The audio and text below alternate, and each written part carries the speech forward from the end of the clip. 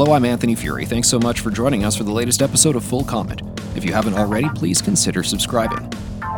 The Freedom Convoy that traveled across Canada to take root in downtown Ottawa in opposition to pandemic mandates continues to be an extremely divisive topic. Despite the fact it's been over for months, it remains very much a point of public discussion and debate, and I think this will only continue.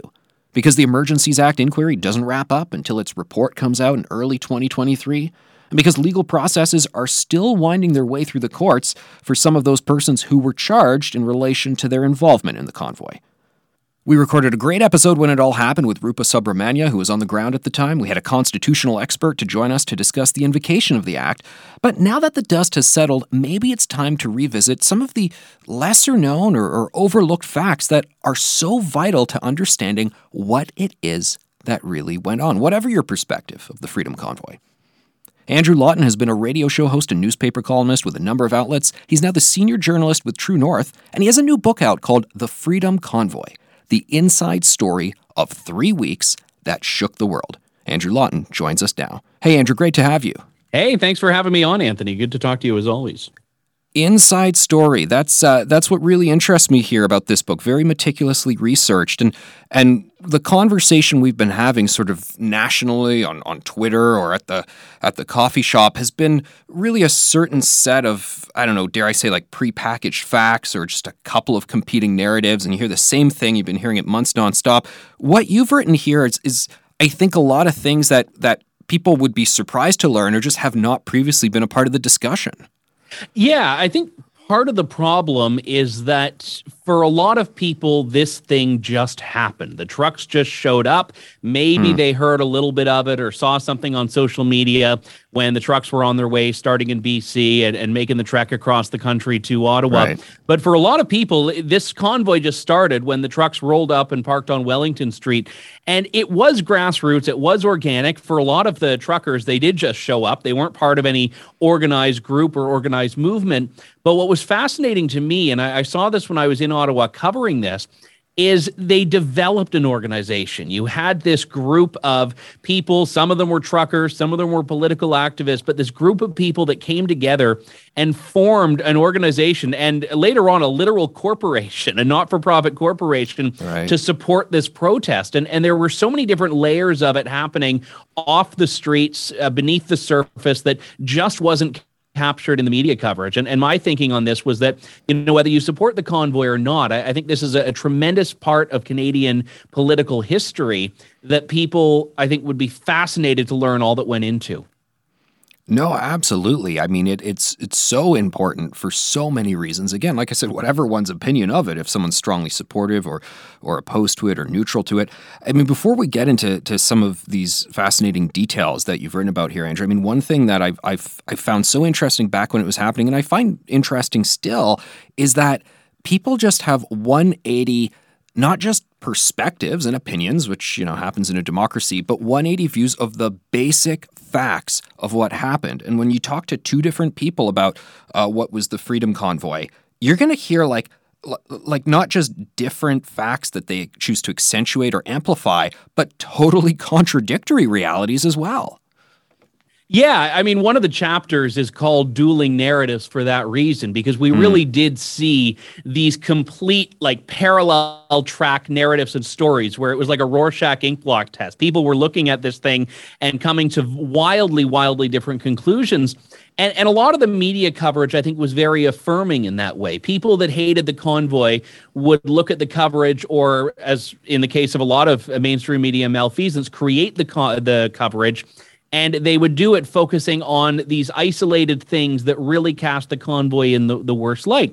And I think the flip side of that is you had some people that were supporting the convoy that were dismissive, I'd say perhaps excessively so, of some very legitimate criticisms. And convoy organizers, as I talk about in the book, were very aware of that. I mean, things like people that were involving themselves that really were inviting a lot of negative coverage and stuff like that. But as this went on, you had, the Justin Trudeau fringe minority with unacceptable views side of things. And then you had the, freedom fighters fighting against COVID mandates side of it. And both of these groups, for the same 3-week period, were looking at the same events, and everything was still, I think, very reinforcing of their existing views of it. I mean, that famous tweet from Trudeau where he's like, okay, the convoy people, they're racist, they're sexist, they're transphobic, they're Islamophobic, like actually using all those phrases. You're like, what is going on? And I know everyone was, the people who wanted to malign them, they always reference, I guess there's this one Nazi flag on the periphery. And it's like, what's that loser doing? You know, I went and watched a Toronto event that was in solidarity, I guess, with the Ottawa One. And there were two pride flags that two gentlemen were holding, two rainbow flags. It's like, okay, you know, what does that mean? And you got one Nazi flag, but you got two pride flags. So does the two cancel out the one or what? It's like, oh my God. But yet you're only supposed to focus on one and not the other. And you know, obviously there was a huge multiracial component to what was going on in the streets of Ottawa. And that is not consistent with Trudeau's tweet either and his framing of it all. But they just kept moving forward with, to your point, the dueling narratives. Yeah, and I think on the note of the diversity of the crowd, that was the one thing I found the most striking being in Ottawa the weekend the convoy got there, as you had French Canadians and Alberta Independence people and Indigenous people and Ontarians, and you had people from all over the country, from all walks of life. And for all that, you know, Justin Trudeau and the government like to talk about diversity being our collective national strength, there was not a lot of appreciation for the diversity that this protest brought out. And not just diversity of political opinion, which there was. I mean, not everyone agreed on every aspect of this, let alone the strategy of doing it. But even just these different sectarian groups that were all coming together because they had been affected by COVID mandates in different ways, whether it was an Indigenous person that was distrustful of government imposing medical treatment, or an Ontario business owner who had lost years of revenue because of shutdowns and lockdowns and restrictions. I mean, all of these people found something in the truckers that they resonated with. Yeah, and I found that what we saw, or what we should have seen, but a lot of people plugged their ears to it, was a deeply human experience. So much earnestness, so much raw passion for various different reasons. Like you said, whatever is going on with their lives. And they came to Parliament Hill to articulate that, to vent that, to just lay it all on the table and just throw all those emotions out there. And one wishes that we could have been a bit more sensitive to that. Yeah, they should have. And it was actually quite shameful that it wasn't happening. I mean, you mentioned in your introduction Rupa Subramanya, who did tremendous work. And I've said that Rupa, it shouldn't have been so groundbreaking what she did, which was literally just walking around talking to people and trying to understand who they were and why they were there. And even as someone who had covered the convoy, in the course of interviewing people for writing this book, I was asking a lot of them, and I was amazed, even as someone who had covered it, with how much new information I was learning about why people got involved and how people got involved, and people who've never been part of a political protest in their life that ended up taking on key roles. And in some cases, people who had never even voted or hadn't voted in years that were involved in what was a very political protest. All right, talking about all the new things that you've unearthed, or at least the terrain that hasn't been well trod by the public discussion, let's go back to the beginning of it all, how it came about, the organization of it, as you alluded to. We know that this was predominantly, or most vocally, in response to a trucker mandate that only came into effect in January 2022 and was probably only conceived by the Liberal government, I'm going to guess, like a few weeks before it happened. And yet in the book, you write that the idea for this came about in August 2021, probably before they even knew that they were going to do a trucker vaccine mandate. What's this about, August 2021? Yeah, it was interesting because there were a couple of different tracks that all sort of merged together, because different people had the idea of a convoy, which had been done before in Canada a couple of years ago in 2019 with the United We Roll convoy, which, you know, raised a six-figure sum of money, made a bit of a splash, but wasn't really as earth-shattering as the Freedom Convoy was. But the idea of using a convoy to Ottawa for political protest existed. So what had happened was, in Australia in August, there were a group of truckers that decided to do a little bit of a jam up on the highway to make a stink about COVID mandates. And I don't even know how many there were. I think it was a few dozen, and the whole thing was done in a day. They made a point, they got a couple of headlines, and that was that. And there was one guy in Canada who had said on Facebook when that story came up, you know, what about a convoy to Ottawa? And that was it, and had a little bit of traction. And then there was another aspect of this, which I focus a little bit more on in the book, a woman by the name of Bridget Belton, who is in southwestern Ontario. She's a cross-border trucker who, like many of them in Canada, is no longer able to cross the border because she's not vaccinated. And in December, she was driving from the U.S. to Canada. The vaccine mandate for truckers didn't exist. And she doesn't wear a mask. She has asthma. She has some post-traumatic stress because of violence that she was the victim of. She doesn't like having her face covered. And she was threatened with arrest at the border in Windsor, Ontario, I think it was, for not wearing a mask while sitting in her truck alone talking to the border officer. And she found this whole thing very... Sorry, and when was this? This was in December. Oh. So the vaccine mandate didn't exist yet. And she was just so rattled by it because this was capping off just 2 years of restrictions, of lockdowns, of feeling like a second-class citizen in her own country because she wasn't vaccinated. And afterwards, it really affected her. And then she kind of just had this idea of doing a convoy. And she didn't know what it was going to look like. She had never organized anything like this, but she had this idea, and she linked up with a couple of other truckers on TikTok, of all places, and really pushed this. And it came together. That was the track that I think really morphed into what we know as the convoy. But then she linked up with James Botter, who was the one who had paid attention to the Australia case. And then all of these people started coming together that were all at different parts of their frustration, but all believed that something had to be done. Tamara Lich, one of the most, I think, visible organizers of the convoy, appearing at the press conferences, the person whose name was initially attached to the GoFundMe. I guess her name was always attached, but initially it was just her attached to that GoFundMe account.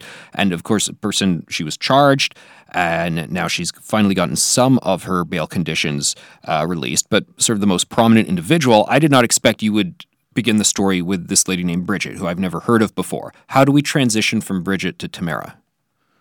That's a great question. And one of the challenges is that there are a lot of people that were throughout the course of the convoy really, I'll say, uncertain about who was in charge. And the answer to that question is, as the book tries to explain, is that no one was really in charge. This was very grassroots.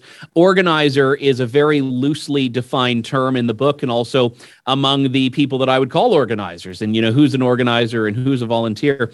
But Tamara Lich was she was involved very early on when this thing started to come together. And what happened with Tamara is she said, listen, you guys are great. You're talking about this on TikTok, but you've got to be very cognizant of social media. You've got to have a unified message. You've got to set up a Facebook page so that people know where they're going to get information about the convoy from. And she said, maybe we can raise some money. And she was thinking like $20,000 to buy some truckers, some sandwiches, and maybe a bit of fuel. Well, wasn't that the goal on the first GoFundMe? That's what they wanted to get, $20,000. Yeah, that was what she was thinking. And it was Chris Barber, who was, along with Bridget Belton, they were the two that really drove this idea, no pun intended. Chris Barber had said, well, maybe we should set it at, I think it was $100,000, or it might have been $250,000. And Tamara thought, like, you're crazy. That's insane. I'm not doing it. And I think she eventually settled on 100, but, would have been happy with 20,000. But I'm getting ahead of myself here because the whole point is that all of these people just kept coming forward, and anyone who wanted to help out would. Tamara Lich, she got involved because she wanted to be the voice of the convoy. Because remember, Bridget and Chris Barber, who, again, was another more prominent organizer of this, they were driving truck. They were on the road. They were on the road when this thing was happening, and they didn't have the ability to just sit down in front of their computer all day. So Tamara came on as someone who wasn't a trucker and someone who said, I really want to make this work. I really want to talk about this and be the voice of the convoy. And that's what has been, I think, the face that most people associate with it. Well, another face that's associated with the convoy, rightly or wrongly, is a fellow named Pat King, and he has faced a number of charges.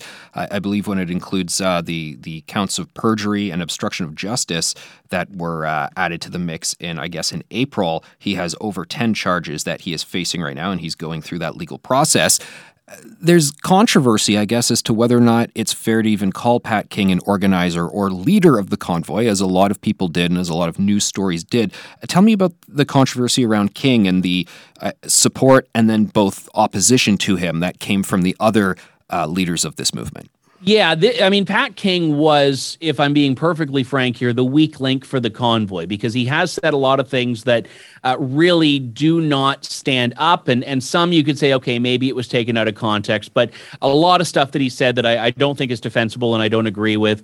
And if you were looking to delegitimize the convoy, he was an easy way to do that. And it's undeniable that he was involved at the very beginning. He was involved from the ground level.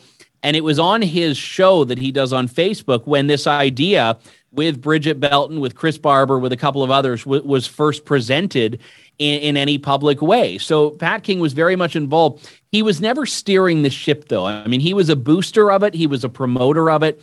He was never an organizer, but he did have an audience and he did have a following. And for this group that really just wanted to get the word out, certainly that following was helpful to them. And they had a lot of people that came to them because they heard about it on Pat King's channel.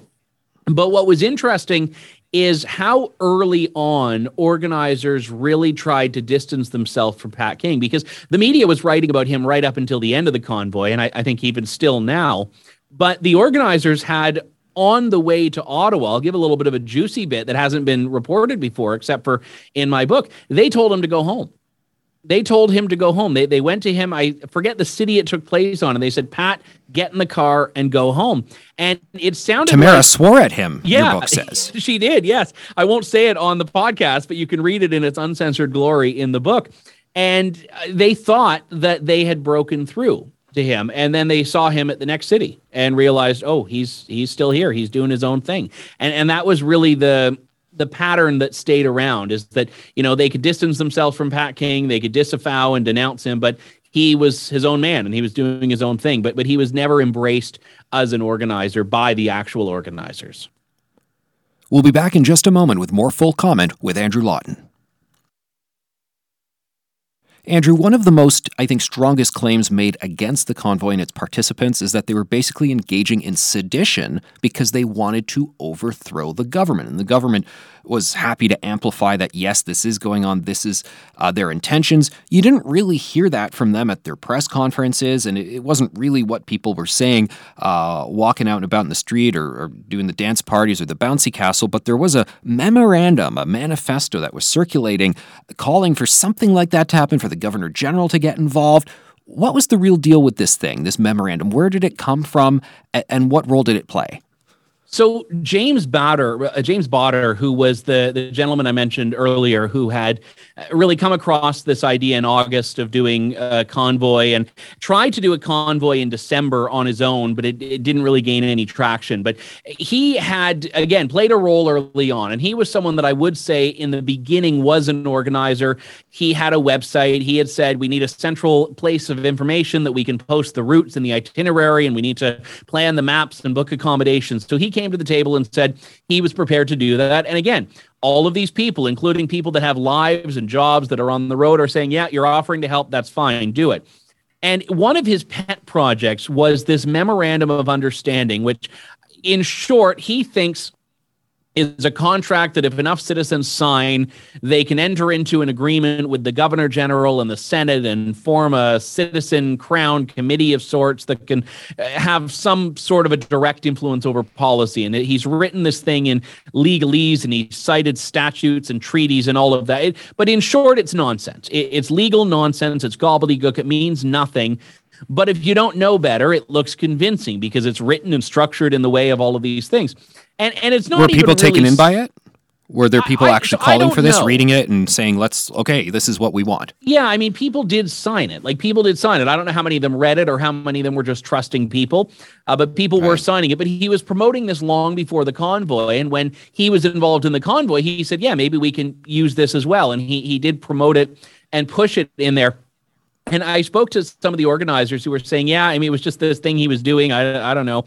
And early on, Benjamin Dichter, who another gentleman that was one of the so-called official spokespeople of the convoy, who Tamara Leach brought on, he was the one that really tried to put the kibosh on that and say, this is no, we do not want anything to do with this.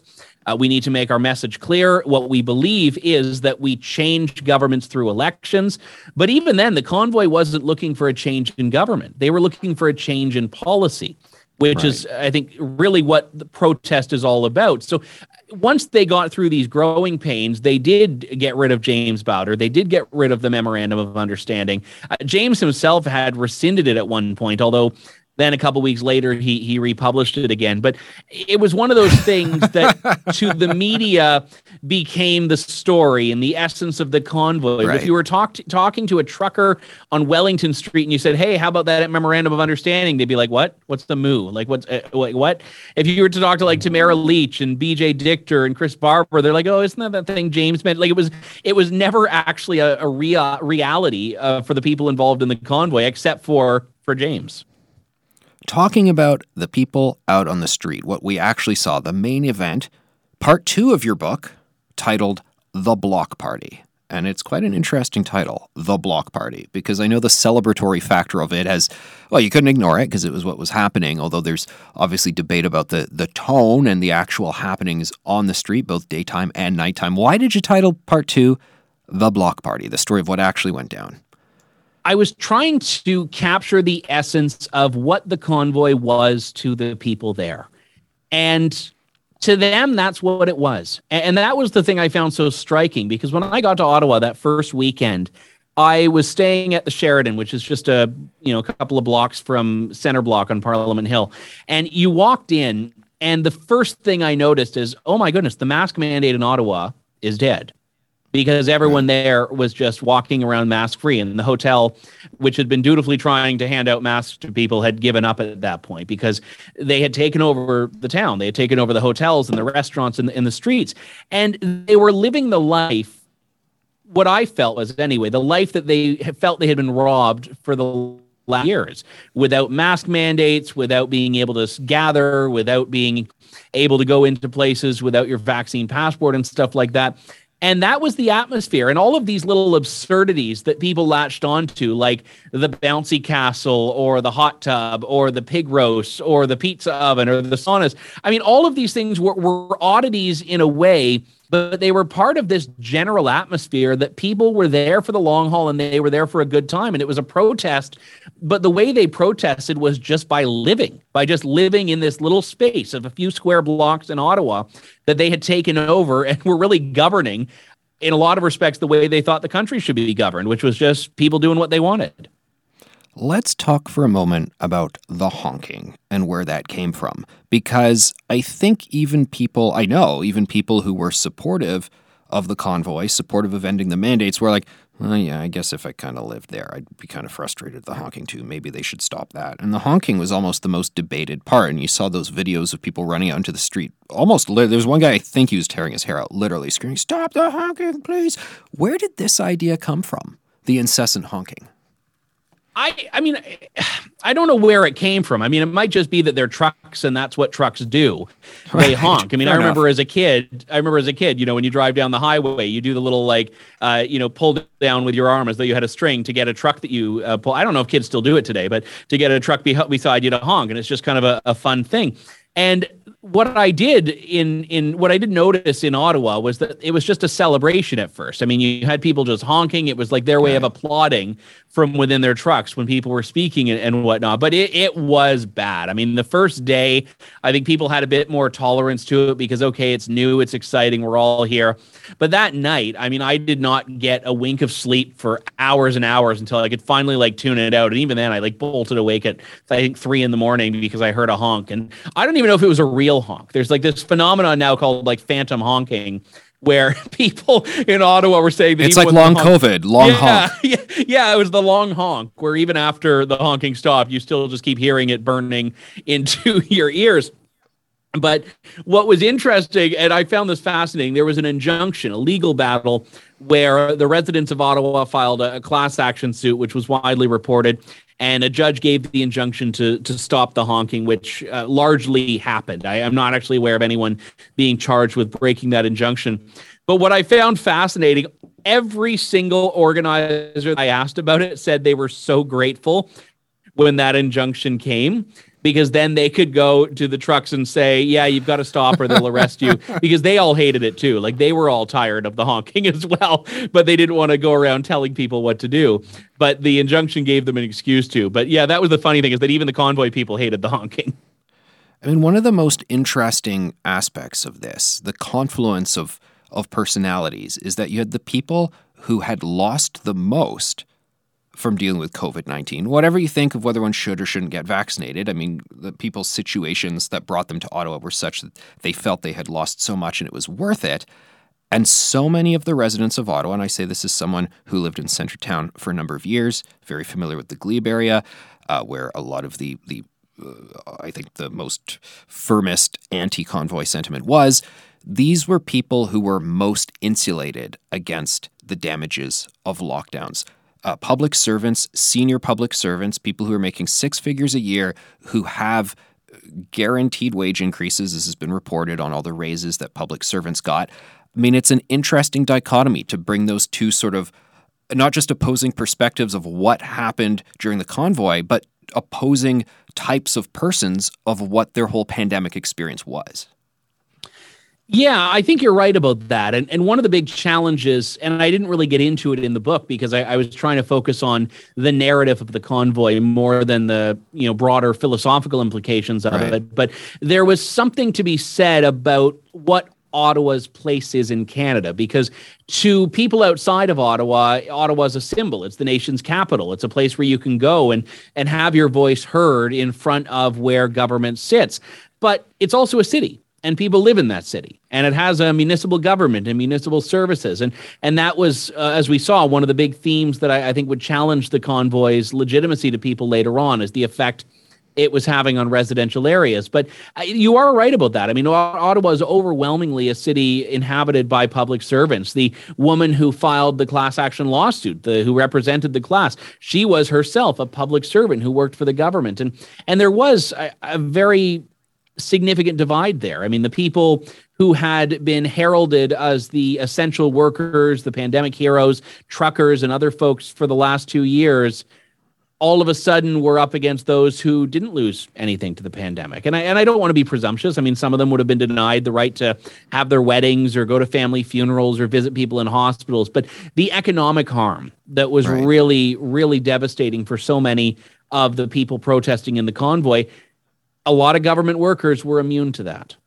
No, and I know there was the meme or whatever, the slogan that convoy participants said, whether it was the honking or whether it was just the presence of the convoy, it said, just 2 more weeks. They would kind of tease at people. But, there's an undercurrent to that. There's something being said there. I mean, I remember this, we're going to shut your kid's school down for 2 more weeks, Fury. No, I want my kid's school opened right now because you told me 2 more weeks, 2 weeks ago, et cetera, et cetera.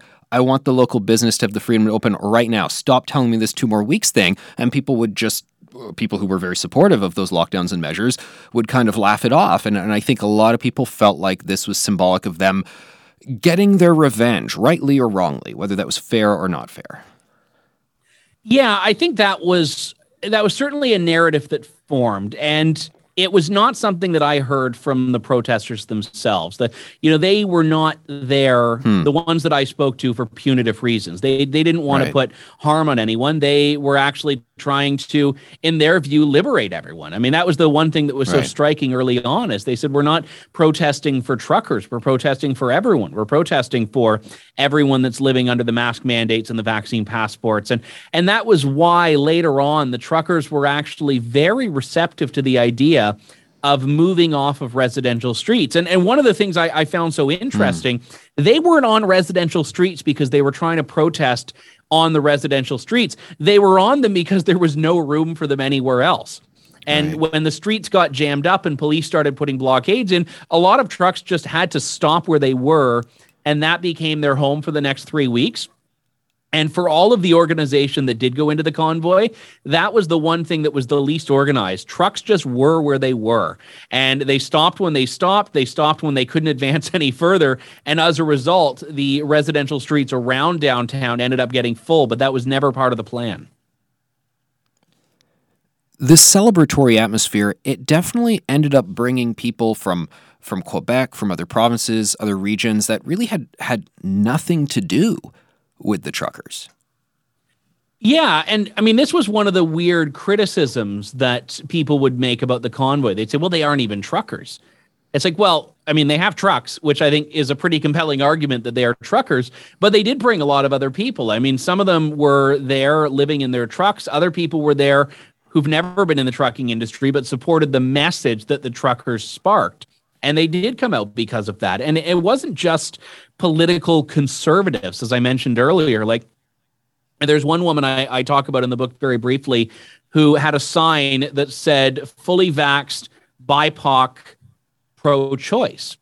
And she, a BIPOC, being Black, Indigenous person of color, so she was an ethnic minority, a left-wing, pro-choice person, fully vaccinated herself, but said, we need to stand against vaccine mandates because pro-choice means pro-choice.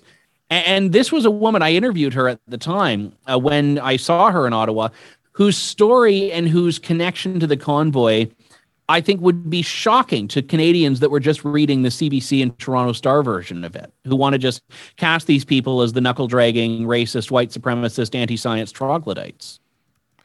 How do you think this is ultimately going to be remembered, Andrew? Because right now, the Emergencies Act inquiry, it's going to take a number of months to happen, but I feel like a lot of the original arguments that at least the Liberal government was making vis-a-vis what really went down. Because, of course, to do the inquiry is really supposed to be about why did you invoke the act, but clearly the Liberal government wants to make it a sort of relitigation of the whole thing. The idea that this wasn't grassroots, that this was like shady foreign operation, like various shadowy NGOs or whatever from other countries running all of this, that it was just, not diverse at all.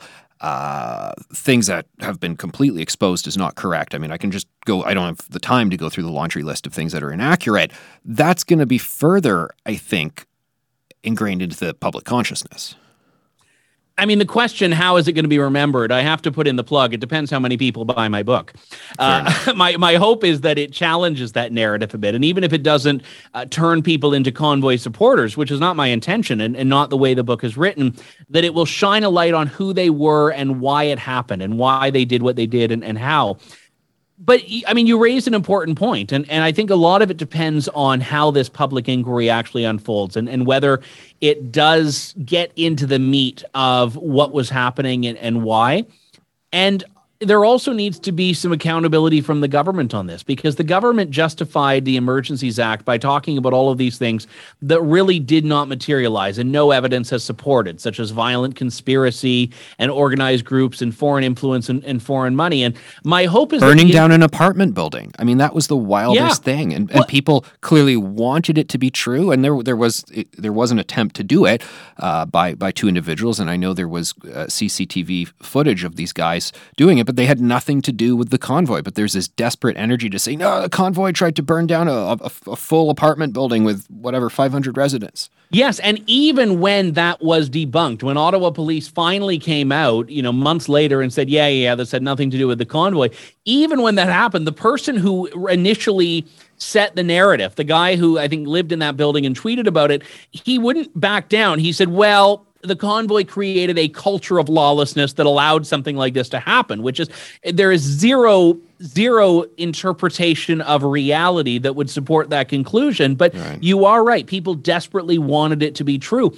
And when you trace back the media coverage about this, as I did early on in the book, you see that the prediction of violence came before the convoy was even in Ottawa. It came long before then, because people needed it to be true to delegitimize it. They were seeing this movement that was gaining momentum, that was attracting a broader coalition than just the normal anti-lockdown, anti-COVID mandate protesters. And I think the people that wanted to delegitimize it started sowing this idea of extremism and violence, which never in the course of the 3 weeks materialized. The people name names, and that primary name is Justin Trudeau. I remember those statements, those tweets from cabinet ministers. Oh, we hope there isn't a January 6th style insurrection. We hope this doesn't. You're like, really? You hope it doesn't happen? Sounds like you want it to happen. Why are you even talking about it? Because nobody's saying that these are their intentions, but you seem to be gearing up for it. Yeah, but it wasn't just Justin Trudeau. It was a lot of media coverage as well. I mean, there was one that I talk about in the book where they quoted an expert saying that, all the people that are donating to it might be strung up on terror financing charges. Now, and she was not saying that as a prediction, although with the Emergencies Act later on, she might have been closer to the money than I thought she was initially. But you just saw that there were people that desperately wanted this to be something that it wasn't, and they refused to accept, even when faced with the evidence, that these were a group of people that might have been rough around the edges, but they were not violent. They were there to have a good time. They were there to make a point. They didn't get everything they wanted, or even the main thing they wanted initially, which was an end to the trucker mandate, but they did make themselves heard and seen. Andrew, one thing that was so eye-opening for me and so illustrative of what was really going on in terms of the public support was when the list of the funders was released. And then somebody took it and did a geolocation Google Maps of it, where they plugged every household in the country that donated to it. And something like 6 hours later, Google took it down because it was a violation of terms of service. But I looked at it, I said, wow. And I looked all across the country. I looked in my neighborhood, and there's only one person on every street. So, okay, fine. It obviously wasn't majority of Canadians, but one person on every street in my downtown NDP riding. And then I'd click and it would have the name. And I go, oh, this is a guy who lives 10 houses down from me, and I didn't know the person, and it didn't seem to be a white supremacist. I remember it was a Middle Eastern name. Who's that gentleman? And 2 streets away from me, this person. And I thought, well, what's going on in Ottawa? And I looked, the next door neighbor of Justin Trudeau, and I saw the comment the lady had put in Rockcliffe Park, and she was upset that her children had been denied schooling. And you went and checked in Vancouver, and you thought, wow,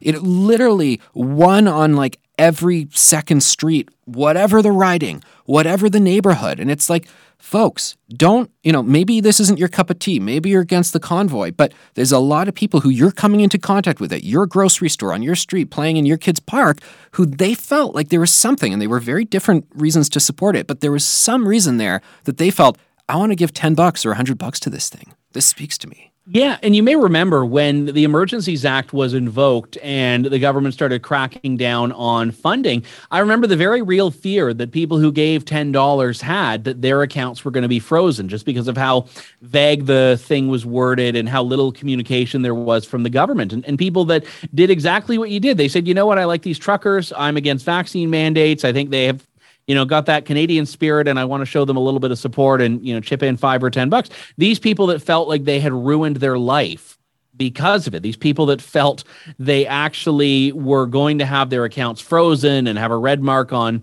their credit report and all of that. And that was significant. And the fact that you had media that were systematically going through and calling these people up and doxing them, I think was shameful. And I still don't think there's been any real accountability from outlets that went down that road, including notably CBC, for what they did there.